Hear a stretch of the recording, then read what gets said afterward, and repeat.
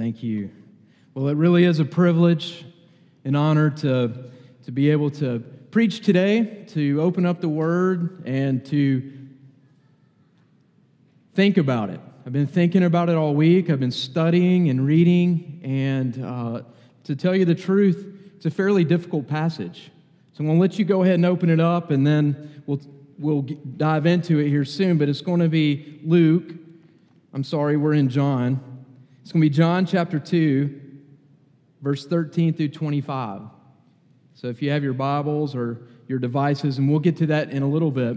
But I want to start with a question. I just want to ask you something. Have you ever been angry?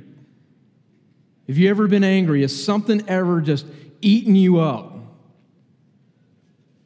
Well, if the answer is yes, something you may not know is that your Savior, Jesus, can relate to that. He can relate to anger. So the next question that I want to ask you is, for those of you that would say, no, I've never really been angry before, why are you asleep? You need to wake up. There's plenty of stuff for us to be angry about. There's a lot of things in this world that are broken. It should evoke different emotions in us, sadness, but anger is a very justified response to a lot of the earth and the world's brokenness. Matter of fact, some poets from the 80s, the Run DMCs of the 80s, they had a song called Wake Up. And it would have this loop, wake up, get up, wake up, get up. And then they said, when I woke up this morning and I got out of bed, I had some really fresh thoughts running through my head. They were the thoughts that came from a wonderful dream. It was the vision of the world working as a team. It was a dream. Wake up, get up. So even Run DMC could look around and they could see that the world was broken. They could see that this is not the way it's supposed to be. And so they wrote a song about it. They talk about wars. They talk about all kinds of stuff. But they could look around them and they could say, you know what? Part of the reason there's brokenness, their answer was just the thought that we must really be sleeping. Because why aren't we addressing these problems? Why aren't there solutions to these problems that are going on? Here's a few things that might make you angry. We landed a man on the moon in 1969, and 47 years of better technology and global cooperation, 21,000 people die of starvation a day. 4 every second. Mostly children. That should evoke in you some compassion. I want to feed. But it should also make you feel a little angry. How is this happening? And a lot of this happens right here in Tennessee. As of last Wednesday morning, there have been 1,413,820,530 abortions worldwide since 1980. In the 1040 window, a major part of the world, there are 5,570 unreached people groups, a population of 2.97 billion people that don't know the gospel of Christ. In a sense, that should anger you. When you go to a Christian bookstore here in America, it shouldn't anger you that we have so many resources. You shouldn't get mad that you get to be fed. That shouldn't make you angry. But there should be something in you when you think about the rest of the world and how much resource we have, especially the gospel message that doesn't even take a Christian bookstore. It just takes faithful people to go out into the world, that there's still that many people that aren't hearing about the good news of Jesus. There should be compassion, but there should also be a sense of anger that's going on. Why is this happening? How can this be happening? We have airplanes now. We have finances to go. You go into the world, you go into these places where missionaries thought that no one has ever been before, And they go to tell people about Jesus, and they get into those little places, and there they are, popping up a bottle of Coke, drinking a Coke. Coke got pretty angry with their financial bank account and said, you know what, we could have more money. There's a whole market out there in the world. All we have to do is get our Coke out there, and you know what? They've done it. They've done it because they were dissatisfied. They were dissatisfied with the world not having Coca-Cola. I like Coca-Cola. But there should be something that evokes a passion within us for the fact that the gospel's not going out into all the world. Racism should anger you. Cancer, disease, divorce, child abuse, orphans, illiteracy, homelessness, sex trafficking. And just even right now, just thinking of Carly Marie Trent right now. I don't know if there's any news, but she's been abducted. I'm sitting in a coffee shop, nice and comfortable, looking through commentaries, thinking about my life and the difficulties I have. I'm going to be preaching this Sunday on Jesus clearing the temple. Oh, this is so hard. Life is tough. And all around the coffee shop, alerts start going off on everybody's phones.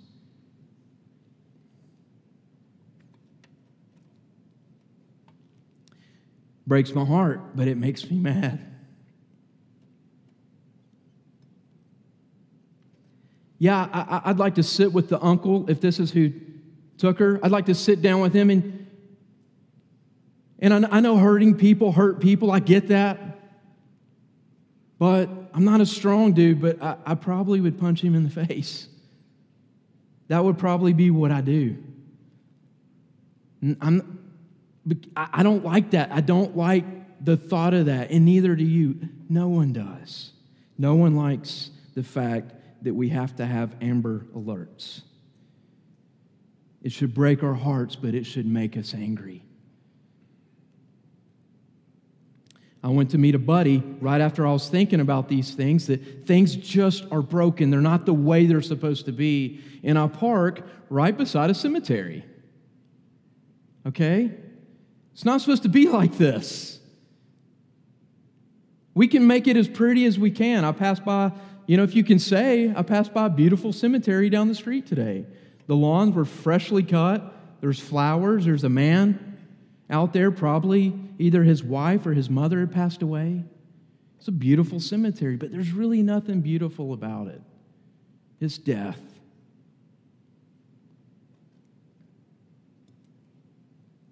Then there's dishonest business deals. It should make you angry. Those of you that are in the business world and in the marketplace, you could tell me story after story of you sitting down with someone, working a deal out, and you could see right away that, wait a minute, this guy is not telling the truth. Or this guy is trying to take advantage of us because he hears that we're a Christian company. It should anger you. You shouldn't think, no big deal, I'm just going to show him the love of Jesus. Maybe the love that he needs to see is you saying, I'm sorry. This deal might not go any further. Last night, I had a really awesome experience. I was at a coffee shop. Y'all can tell me how to say it. Sparrow Coffee? Sparrow Coffee? Exactly. I don't think any of you have ever been there because there was only a few people there, and they were all high school students. So I walk into this coffee shop, and I'm going over my notes, and in and out of this coffee shop, there's about 11 different high school students, mainly graduates, 11th and 12th grade students that come in, and they're just talking, and I hear some of them, they're speaking of religious matters, and it's fairly exciting, and so I just say, hey, is it okay if I do a survey in here? And they're like, yeah, we like to participate in things. So who talks like that? These are some smart kids up here in Knoxville. I said, tell me some stuff that makes you mad. They're like, oh.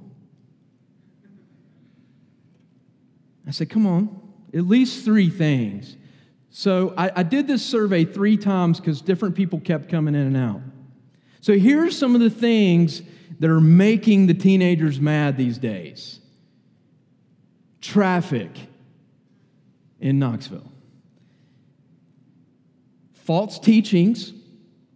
One kid was like, false teachings make me angry.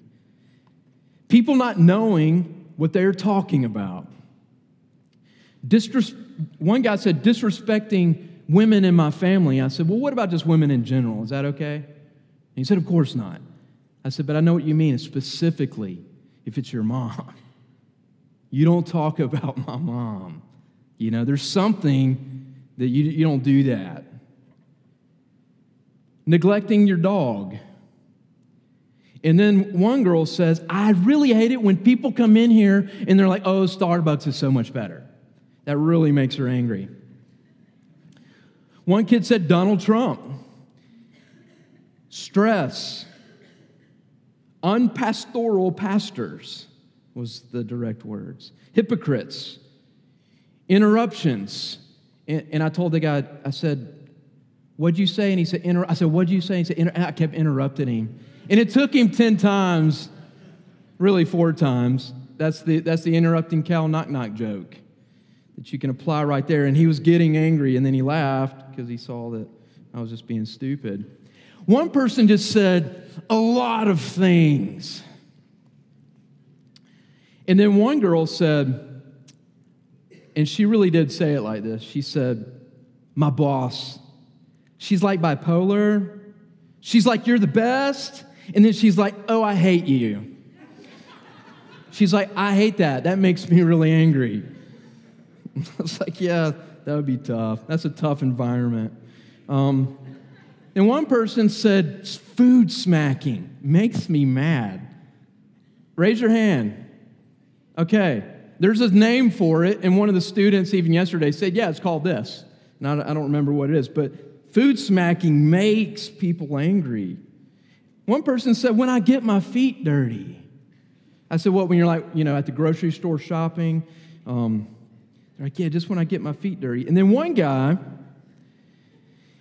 he was standing up, and he just said, and I'll just say, right after he said this, everybody just busted out laughing, and this is his new title. He said, well, I'm a rock climber. And they just busted out laughing about that, because he just began by saying, well, I'm a rock climber. And it really makes me mad when I get chalk up under my fingernails. And then there's other situations, before we think that our high school students are a little too trivial. Slow internet. Nowhere to park. Literally, spilt milk. Spilt milk. Somebody spilt something this morning somewhere in one of your houses, probably, and you might have got mad about that.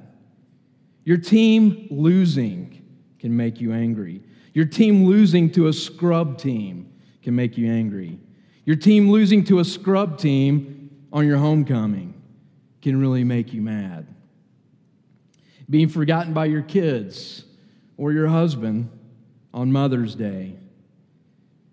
Your restaurant order not being correct. Oh, the incompetency of people. These are only a few things that can make us angry. You could see the wide variety of things that can make us angry, that drive our passions, that can actually eat us up. And you can also see within that, wait a minute, some of those things are trivial. Some of those things really matter. My daughter Sophie was reading this book this week. It's part of the Magic Treehouse series. I'm sorry if you don't like reading books that have the word magic in it, but it's this great book series of this brother and sister who climb up in a treehouse, and I don't know exactly how it works, but they point to something, and then magically they appear in that reality somewhere. My daughter reads this book. She's 9 years old. She reads this book. She wakes up in the morning, and she tells my wife, Sherry, that she needs to read this book. Oh, Mom, you've got to read this book. And then that evening, she tells me, Dad, you got to read this book. Our daughter has never done that before. Now, she reads one of these books almost every night, but she's never said, oh, you got to read this book.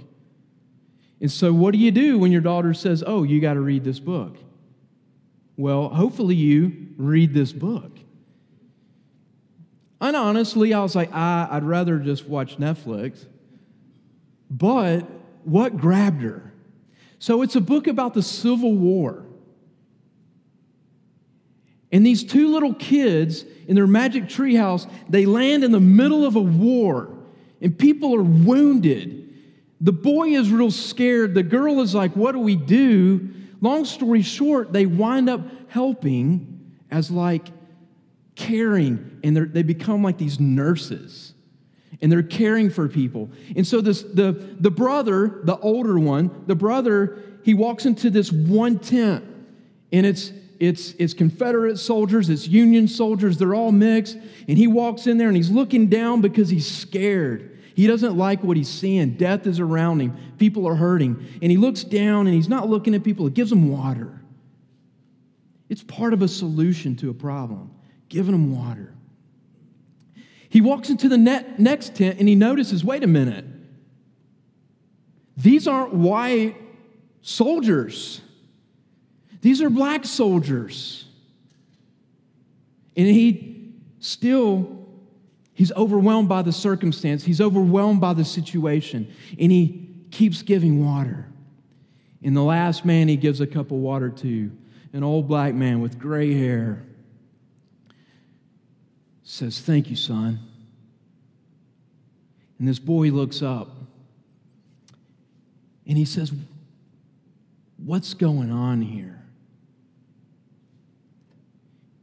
And this man begins to share about the war that's going on. And then the boy, one of the things that the nurses told him to do was bring encouragement, bring encouragement. So the boy, he's finally looking at somebody in the face and he says, you know what? Okay, I'm going to bring him encouragement. And he says, oh, this will be over and you'll be back with your family. And the man says, no, son, that's not going to happen. My family was sold into slavery years ago. We are all separated. It's never going to happen. And then the little boy is just thinking, oh, wow. And he goes on and he turns around and he comes back and he says, but one day your grandsons are going to be teachers and doctors and governors and senators. And this book was written before, and presidents. There was something about this book that just grabbed my daughter. It was I think it's probably the most real book outside of the Bible that she's ever read. And it was a brokenness. And it's not supposed to be like this, but yet there's some hope. It's not supposed to be like this.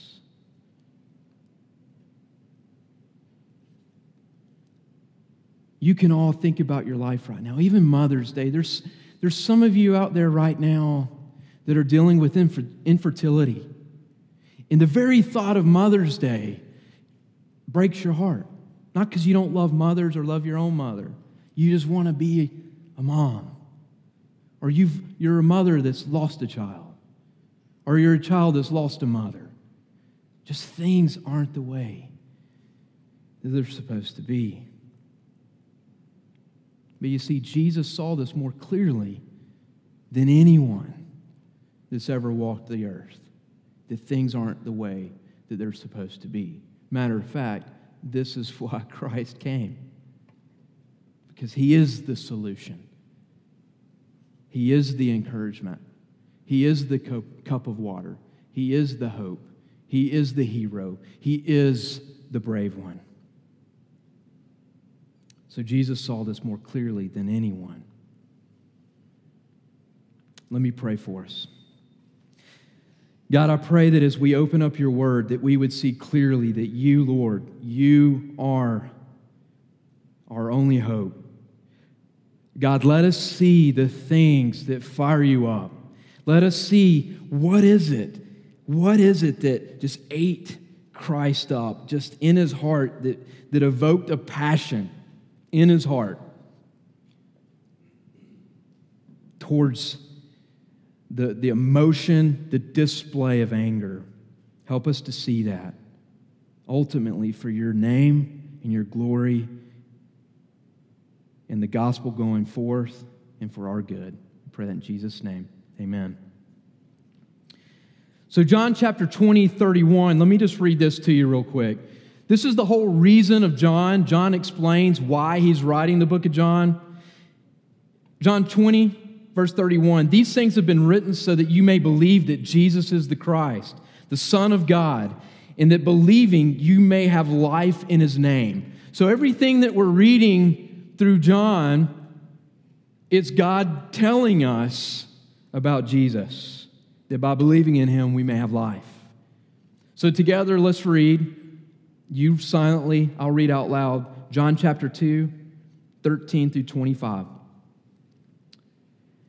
And the Passover of the Jews was at hand, and Jesus went up to Jerusalem. In the temple he found those who were selling oxen and sheep and pigeons, and the money changers sitting there. And making a whip of cords, he drove them all out of the temple with the sheep and oxen. And he poured out the coins of money changers and overturned their tables. And he told those who sold pigeons, take these things away. Do not make my Father's house a house of trade. His disciples remembered that it was written, zeal for your house will consume me. Verse 18. So the Jews said to him, what sign do you show us for doing these things? Jesus answered them, destroy this temple, and in 3 days I will raise it up. The Jews then said, it has taken 46 years to build this temple, and you will raise it up in 3 days? But he was speaking about the temple of his body. When therefore he was raised from the dead, his disciples remembered that he had said this, and they believed the scripture and the word that Jesus had spoken. Now, when he was in Jerusalem at the Passover feast, many believed in his name when they saw the signs that he was doing. But Jesus, on his part, did not entrust himself to them, because he knew all people and needed no one to bear witness about man, for he himself knew what was in man. So let's begin with the Passover of the Jews was at hand, and Jesus going up to Jerusalem. I'll go ahead and tell you, there is a great debate between many scholars, really, really smart guys and gals out there, that will say there is definitely only one time that Jesus clears the temple. And then there's equally amount of very brilliant people that would say, no, matter of fact, there's 2 times that Jesus clears the temple. I'm here today to tell you that factually, I do not know which one it is. However, isn't it just like us that Jesus would need to clear the temple twice? Isn't that just like us? That on the beginning of his public ministry, he would come in and say, guys, what are you doing? No. And then on the end of his ministry, he comes back in and says, you know what? You're still not getting it. And do it again. It's just like us that Jesus would need to clear the temple again. But I don't know if he did it once or twice. But what we do know is that he did it once, for sure. And it's kind of awkward and it's uncomfortable when we read it. Because we want to box our Jesus into our box of what we think love is. Love is this, and when something looks like this, a whip and a whatow, that's not loving. But you see, God is love, so therefore the anger of Christ displayed in the temple has to fit in the box of love. It has to. It can't not, because Jesus is love. But the Passover of the Jews was at hand, and Jesus went up to Jerusalem. So from our perspective, when we study about the Passover, it's a time where we can look back and think of Old Testament history where Moses, he goes to Pharaoh and he's saying, let my people go. The people of Israel were slaves. It's not supposed to be like this. God's people aren't supposed to be slaves, and they're slaves. Moses says, let my people go. Pharaoh says, no, I will not let your people go. And so there's a plague and another plague because Pharaoh keeps saying no to God Almighty. And in the end, the 10th and final plague is the death of the firstborn child, the firstborn animal. But part of the Passover and the beautiful miracle of the Passover is that God said, kill a lamb and put the blood of the lamb on the doorpost. And as the angel of death passes through the city, those children, those firstborn will be spared. They will be spared. They will live. There was a great wailing that night, as you can imagine. I even imagine some of the Israelites that were faithful, that put the blood on the doorpost. Them hearing the wailing, them seeing the dead children. I'm sure that there was a rejoicing that my son is okay, but this guy's son is not. There's some kind of, we're slaves to them, but it's not supposed to be like this. These children are dead. I'm sure there was a wailing across the city, not just from the Egyptians. It's not supposed to be like this. So Jesus goes up to Jerusalem during the Passover. Now, he's done this, you see, because part of what Christ came to do was he came to obey everything that God has told us to do. And part of that was to go to the temple, offer a sacrifice during the Passover. So since he was a little boy, he's going to the temple.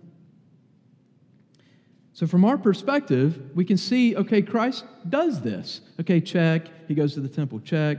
You know, when he was 12, he went to the temple and he sat down and wowed the religious leaders. Remember the story? He sits and talks to them and mom and dad go home. You know, I could tell a story right now about Cindy and I and my family being in New York with our school, and we're on this field trip, and we're at this church, you know, this cathedral, and Cindy, I think at the time, was looking at the candles, lighting a candle, doing something. I'm looking at the statues, and, you know, we were separated, my sister and I. The next thing I know is that we find each other, and everyone in our group is gone, including mom and dad. And they did not come back for us. And finally, we were like, okay, they're going, like, this is in the kind of late afternoon, but it's not dinner yet. And now it's dinner time. And the officer's like, do you know, I don't remember how it went down, but do you know where they're going to be eating? Yeah, they're going to be at Carnegie Deli. Well, that's just down the road and over there. You know, we get to Carnegie Deli, we see mom and dad, we see the whole crew, and smacking, making people mad. Or they're eating. You know, big sister, it's, what are y'all doing? I'm just kind of like, what's up, Adam? My buddy is like, man, we were lost in New York. But Jesus, mom and dad come back, you know. Even Jesus' mom and dad. No, my mom and dad, they just knew we were going to be fine. But Jesus' mom and dad, it's like, he looks at them and says, you know, I'm about my Father's business. You know, I'm doing this. I'm in the temple. Things are fine. Jesus, from his perspective, he gets temple life. He understands it. Matter of fact, he established from the heavens what temple life was supposed to be, what the structure of the temple was going to be. So often we just want to look back at the OT and we just want to say, no. And it's like, God, you don't know what you're doing. You don't know what you set up. No, he knows what he's doing. He knows what he set up. He knows he didn't set something up to be our salvation, but to point towards Jesus. And these things start to make more sense from our perspective. But just think of Christ on this particular Passover. He's been coming. He and his family come. They come into Jerusalem. And the norm is kind of across the valley. If you don't want to carry your lamb with you or your ox, or for the poor, the birds, you don't want to carry your bird cages, across the valley you go and you buy it. You buy the ox, you buy the lamb, you buy the birds, and you carry it over here into the temple, and you offer that as a sacrifice. So Jesus gets that. That's good. That's business. That's okay. That's not just economy, that's helping people. Now, I'm sure there's some extortion going on.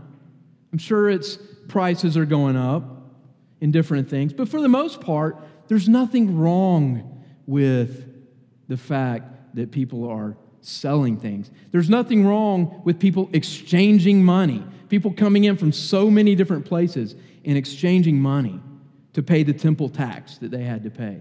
There's nothing explicitly wrong with that. Now, how you do it in your business ethics, there could be things wrong with that.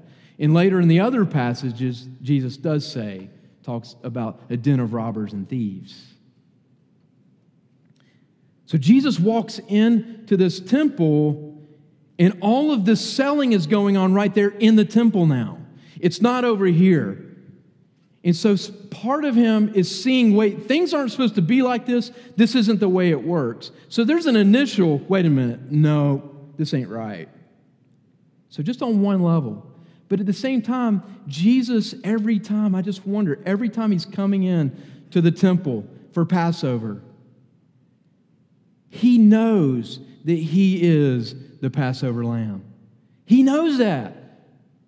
He knows that the lamb that he's offering to be sacrificed, he knows full well that it is not sufficient.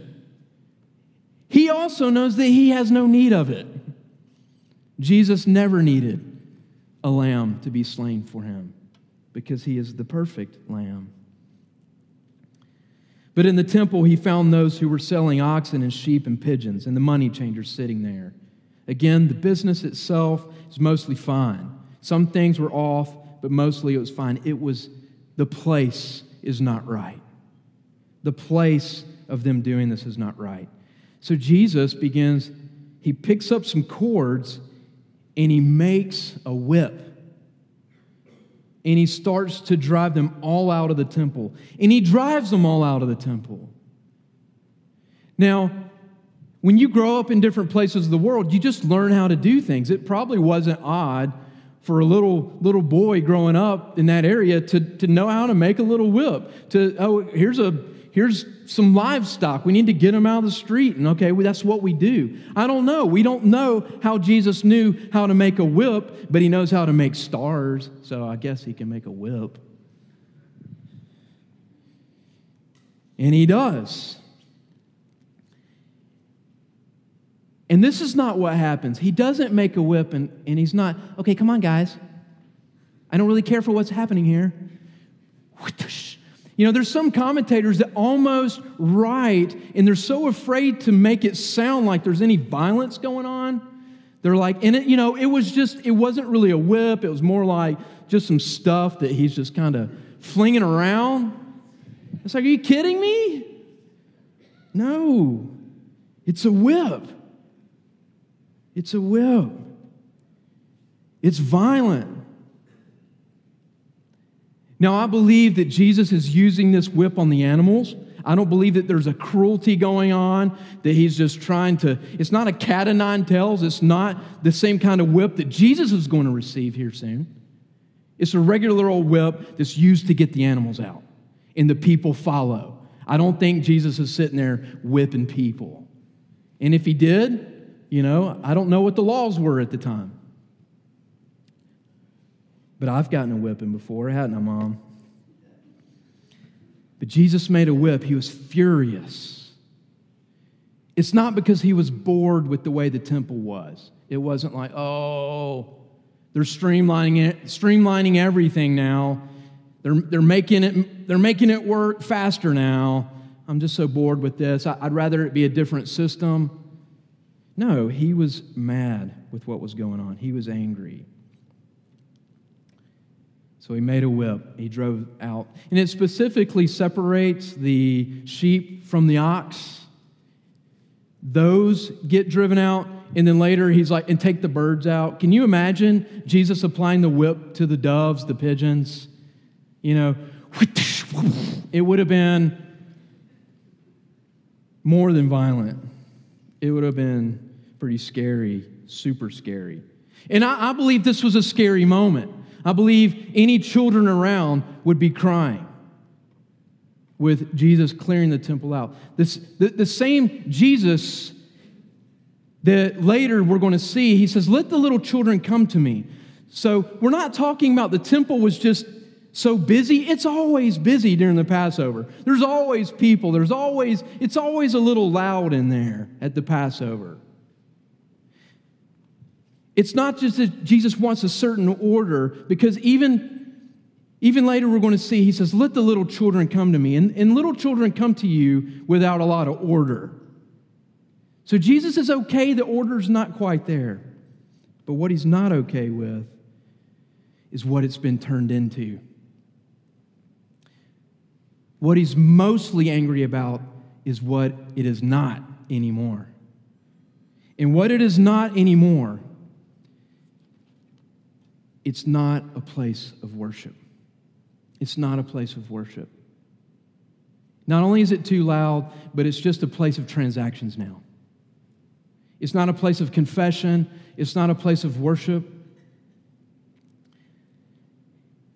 This has been called by many people the second miracle that's recorded in John. The first miracle we talked about last week, it's Jesus turning the water into wine. This second miracle, and you really have to get into this for a second. Here's Jesus, who we read in Isaiah. There's no reason for us to think that he's just this massive Goliath-looking man. Here's Jesus. He makes a whip, and he really clears the whole temple out with a single whip. This is pretty miraculous that he's able to do that. John MacArthur, who is a great theologian, this is a quote from him. All it would take was one big burly guy to wrap his arms around him and say, whoa, whoa, what are you trying to do, buddy? That's all it would take. Imagine, if you would, somebody coming in here right now with a whip. You're laughing, right? Because it's like one of us could take the guy out. One of us, on the backswing, we just grab it and pull it. Two of us are like, I've been waiting for this for a long time. Why do we do that? You're taking the top, I'm taking the bottom. There are so many people in this temple. And Jesus makes a whip and he says, get out. And they say, okay. And they get out. This is the same temple that historians say that there was a time when there were people that were displeased with the high priest, so they start throwing lemons at the high priest. They're just pelting the high priest with lemons. Bam, bam, bam. And the high priest sends out his missionaries, and his mercenaries, not missionaries, and kills a couple of thousand of them. This is miraculous that Jesus clears the temple. Don't miss not just the miracle, but the authority of Jesus Christ. His authority that's going out. And he poured out the coins of the money changers and overturned their tables. And he told those who sold pigeons, take these things away. He says, do not make my Father's house a house of trade. But you know, his disciples remembered that it was written, zeal for your house will consume me. Zeal for your house will eat me up. I want to look at, I'm going to read this to you. Psalm 69.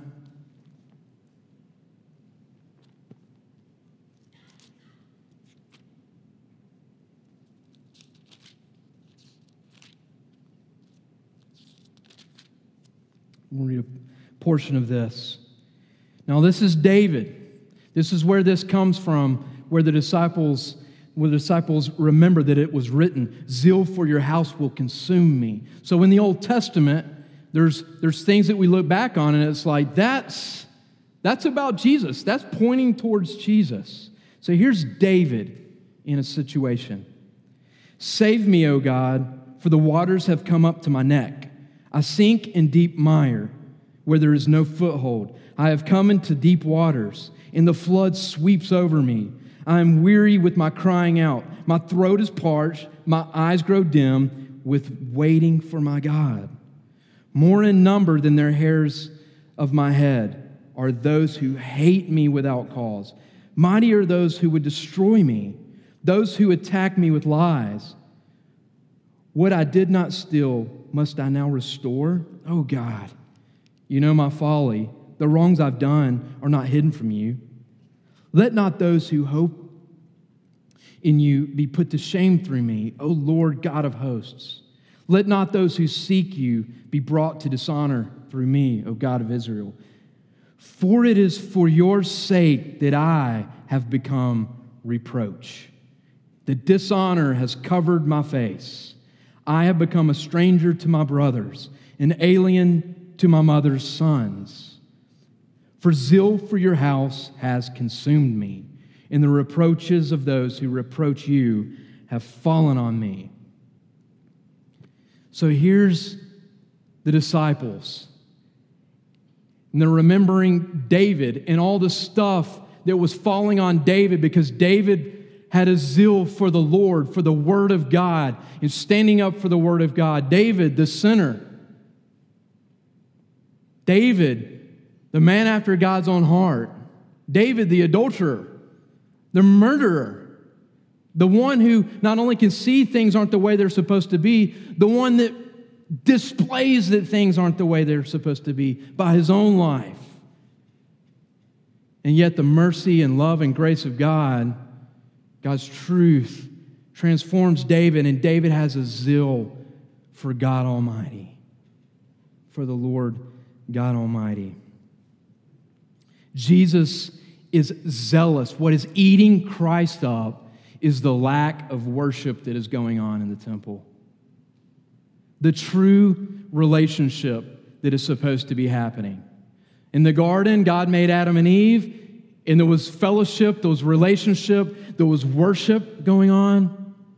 And then because of the fall, there was separation, and from then on, death entered in, punishment entered in, curses entered in, brokenness was there, wars, and we see it, and we see it, and we see it. But God in His grace from the beginning said, I will send someone who will make all things new. And Jesus, in this moment, He is reminded that you still don't get it. You're still doing what you always do. This is supposed to be a picture of how God is merciful to you. This is supposed to be a picture of how the blood of the Lamb was on the doorposts. And all you're concerned about is just ease and temple management. And it's become a thing of how we do it, and it's not a thing about worshiping God anymore. Oh, we do that. We try to get super creative in our churches. We want to be more creative than the next church down the street. So there's nothing wrong with creativity. But if it's done in a spirit of just for the system,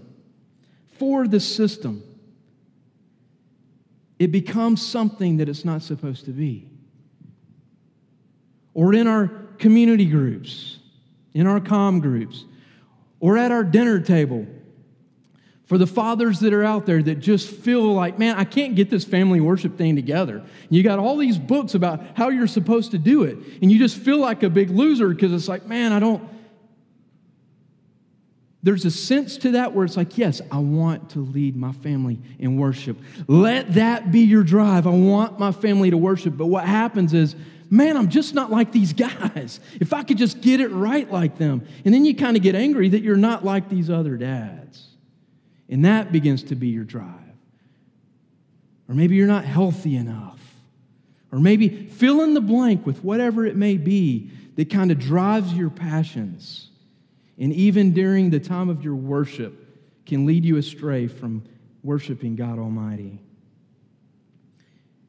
Zeal for your house will consume me, and zeal was consuming Jesus, and he cleared the temple out. God is to be glorified. He's to be honored. He's to be magnified. And here's the thing. Before you think that this is just some awful thing that God is demanding, here's the thing. It's a temple. It's a temple for people to go to think about God Almighty. So it's not just about God alone. It's about people to be thinking about God, for God to remind them of how much I love you. I love you. This is what I've done for you. This is what I will do for you. This is about relationship being restored. This is about pointing forward. Jesus so much loves your relationship with God that he's okay to make a whip and drive out the things that are causing you not only to not worship God, but for you to see or for you to even think, Lord, these other things are a little more superior to me right now. These are a little more satisfying than you right now, because Jesus knows that he alone can satisfy you. He's the only one that can fill your love tanks and help you. So him driving out the temple, I asked Nick yesterday, one of the high school guys, I said, so it seems like a very angry Jesus, right? He's like, yeah. I said, but Jesus is a God of love, so how do you reconcile that? And he's like, well, I guess that somehow in there, Jesus was ultimately displaying his love for people. And I was like, I think there's something in there. I think that's what's going on. Zeal for my Father's house, zeal for God, and an anger against the things that distract worship. But Jesus is coming in to restore, to be the restorer. Jesus said, destroy this temple. So the Jews, right before that, the Jews said, what sign do you show us for doing these things? So they're asking for a sign. They just missed a sign. They just missed that he said he cracked the whip a few times and cleared the whole temple out. They missed that. But what sign do you show to do these things? And Jesus answered them, destroy this temple, and in 3 days I will raise it up. The Jews then said, it has taken us 46 years to build this temple, and will you raise it up in 3 days? But he was speaking of the temple of his body. When therefore he was raised from the dead, his disciples remembered that he had said this, and they believed the scriptures and the word that Jesus had spoken. So here's something you need to know. When this was going on, when he was doing this, and when he said this, when he said that destroy this temple in 3 days, I'll raise it up again, they were probably right there with the religious leaders like, how are you going to do that? Water to wine, I mean, you blew our minds, but come on. This would be fantastic. And maybe some of them are like, let's do it. Now, here's a good thing for you to keep in mind. Jesus said to them, destroy this temple. We're going to fast forward to the end before the trial. He's on trial. They say that Jesus said that he was going to destroy the temple. That's just a little biblical thing, that they twisted what Jesus said. Jesus didn't say, I'm going to destroy this temple. Jesus said, you destroy this temple.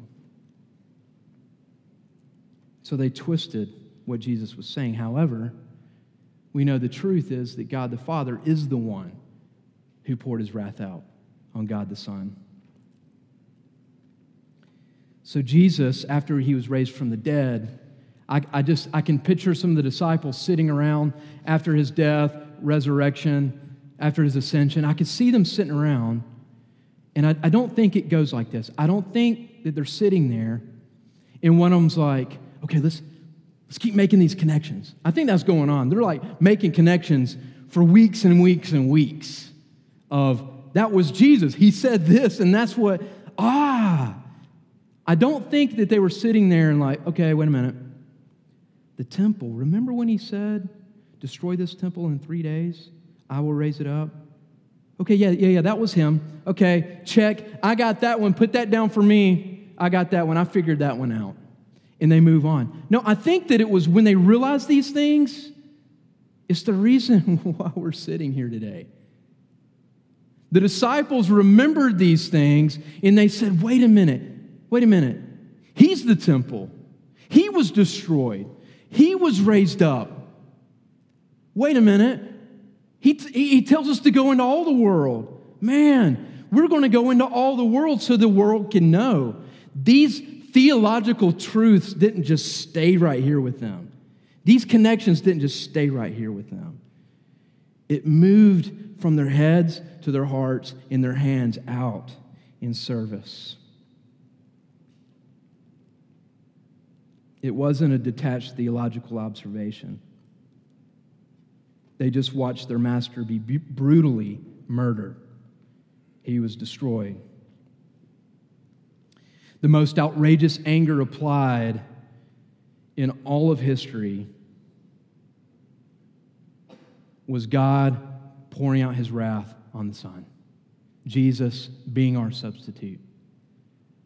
And at this point, it is directly a punishment for us, not just a displeasure with a system that leads us away from worship. It's that we, sinners, are saying to God the Father, you are unworthy of worship, and something else is better, and I don't want to have anything to do with you.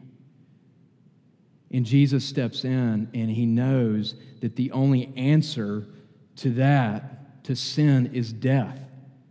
And Jesus comes into this world to be the sacrifice, to be the blood that is poured out, to be the body that is broken, the temple that is broken, for us, to bring us back into relationship with God. Jesus is the hero. In this moment of clearing the temple out, he's not whining. Oh, look what you're doing to my dad's house. Stop it. He's going to get mad. No, he's not whining.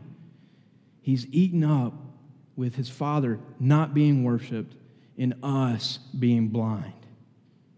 Sin is something that we should be angry about in our own lives, the lives of others, the lives of our church, within our city. What's the solution? The solution is the gospel of Jesus Christ. I don't think the solution is for us to go into the city with whips today. I think this was a specific moment, but I do think there's those kind of whip conversations that we have with people. I think that we need to be able to get comfortable in our own times with the Lord where we feel his displeasure in the things that we're doing, the things that we're saying. And we need to welcome the continual cleansing. We need to welcome him coming in, if you would, into our hearts with the whip and saying, this thing over here, it's in the wrong spot. Even the good stuff, it's just in the wrong spot. This is a spot for God Almighty. He's our hero. He comes in because he loves us. So in conclusion, I just want to ask you, because this passage goes on to say at the end that Jesus knows our hearts. He knows our hearts. How's your love for God? How is your love for God? Are you resting in the work of Christ? Do you see that Jesus, as the lion, the roaring lion clearing the temple, is also the Lamb of God that is cleared out of Jerusalem? The very lion clearing the people out is the very lamb that gets cleared out and slaughtered on the cross so that we can know God, so that we can be forgiven. How's your love for God? When you think about what Christ has done for you, does it compel you towards love and good deeds? Do you worship him? Is there a joy in your heart? What are the obvious sins in your life that you're giving into? Ask God to help you to hate those things. We're real cautious to use the word hate, but we need to hate our sin. We need to hate the very things that God hates. And when you are applying that into the lives of others, tread very carefully, because that whip was in the hand of the Master that knows all hearts. We know not even our own heart. So when you are gospeling to somebody and helping them, you don't know everything that's going on in their heart. But there is a sense of truth that we say, God, help me to speak into their lives. There's things that I see right now that I just think that they're missing you. They're not seeing you. They're not experiencing your love, your mercy. Help me to help them to see that they need you. And what are the good things in your life that tend to continually push the worship of God down? I could give you many examples, but just think about that. What are the good things in your life? John Piper says that sometimes God's greatest gifts to us are his greatest adversaries. His greatest gifts can be the very thing that still worship away from God Almighty.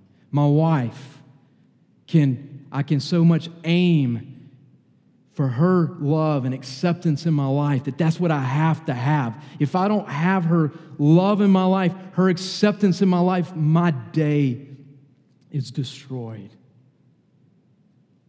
But if Christ is my hero, if he is the ultimate love in my life, I can better handle my wife's unlove towards me, or my wife feeling my unlove towards her. But Sherry cannot be my hero. My children cannot be my hero.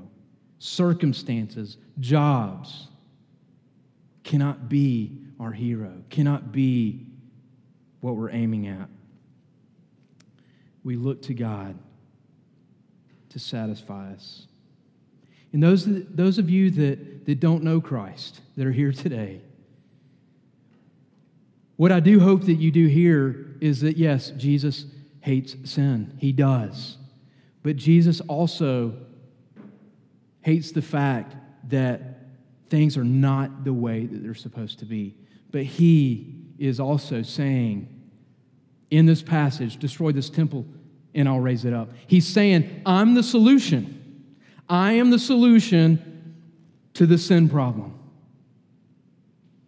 And he is the solution for the very thing in your life that is causing you to not feel love, the things that are causing you to continue to live a life of brokenness. Jesus can come in and save your soul, give you hope, and pour love out into you. He can forgive you of sin because he ultimately took the full wrath of God on the cross and rose from the dead.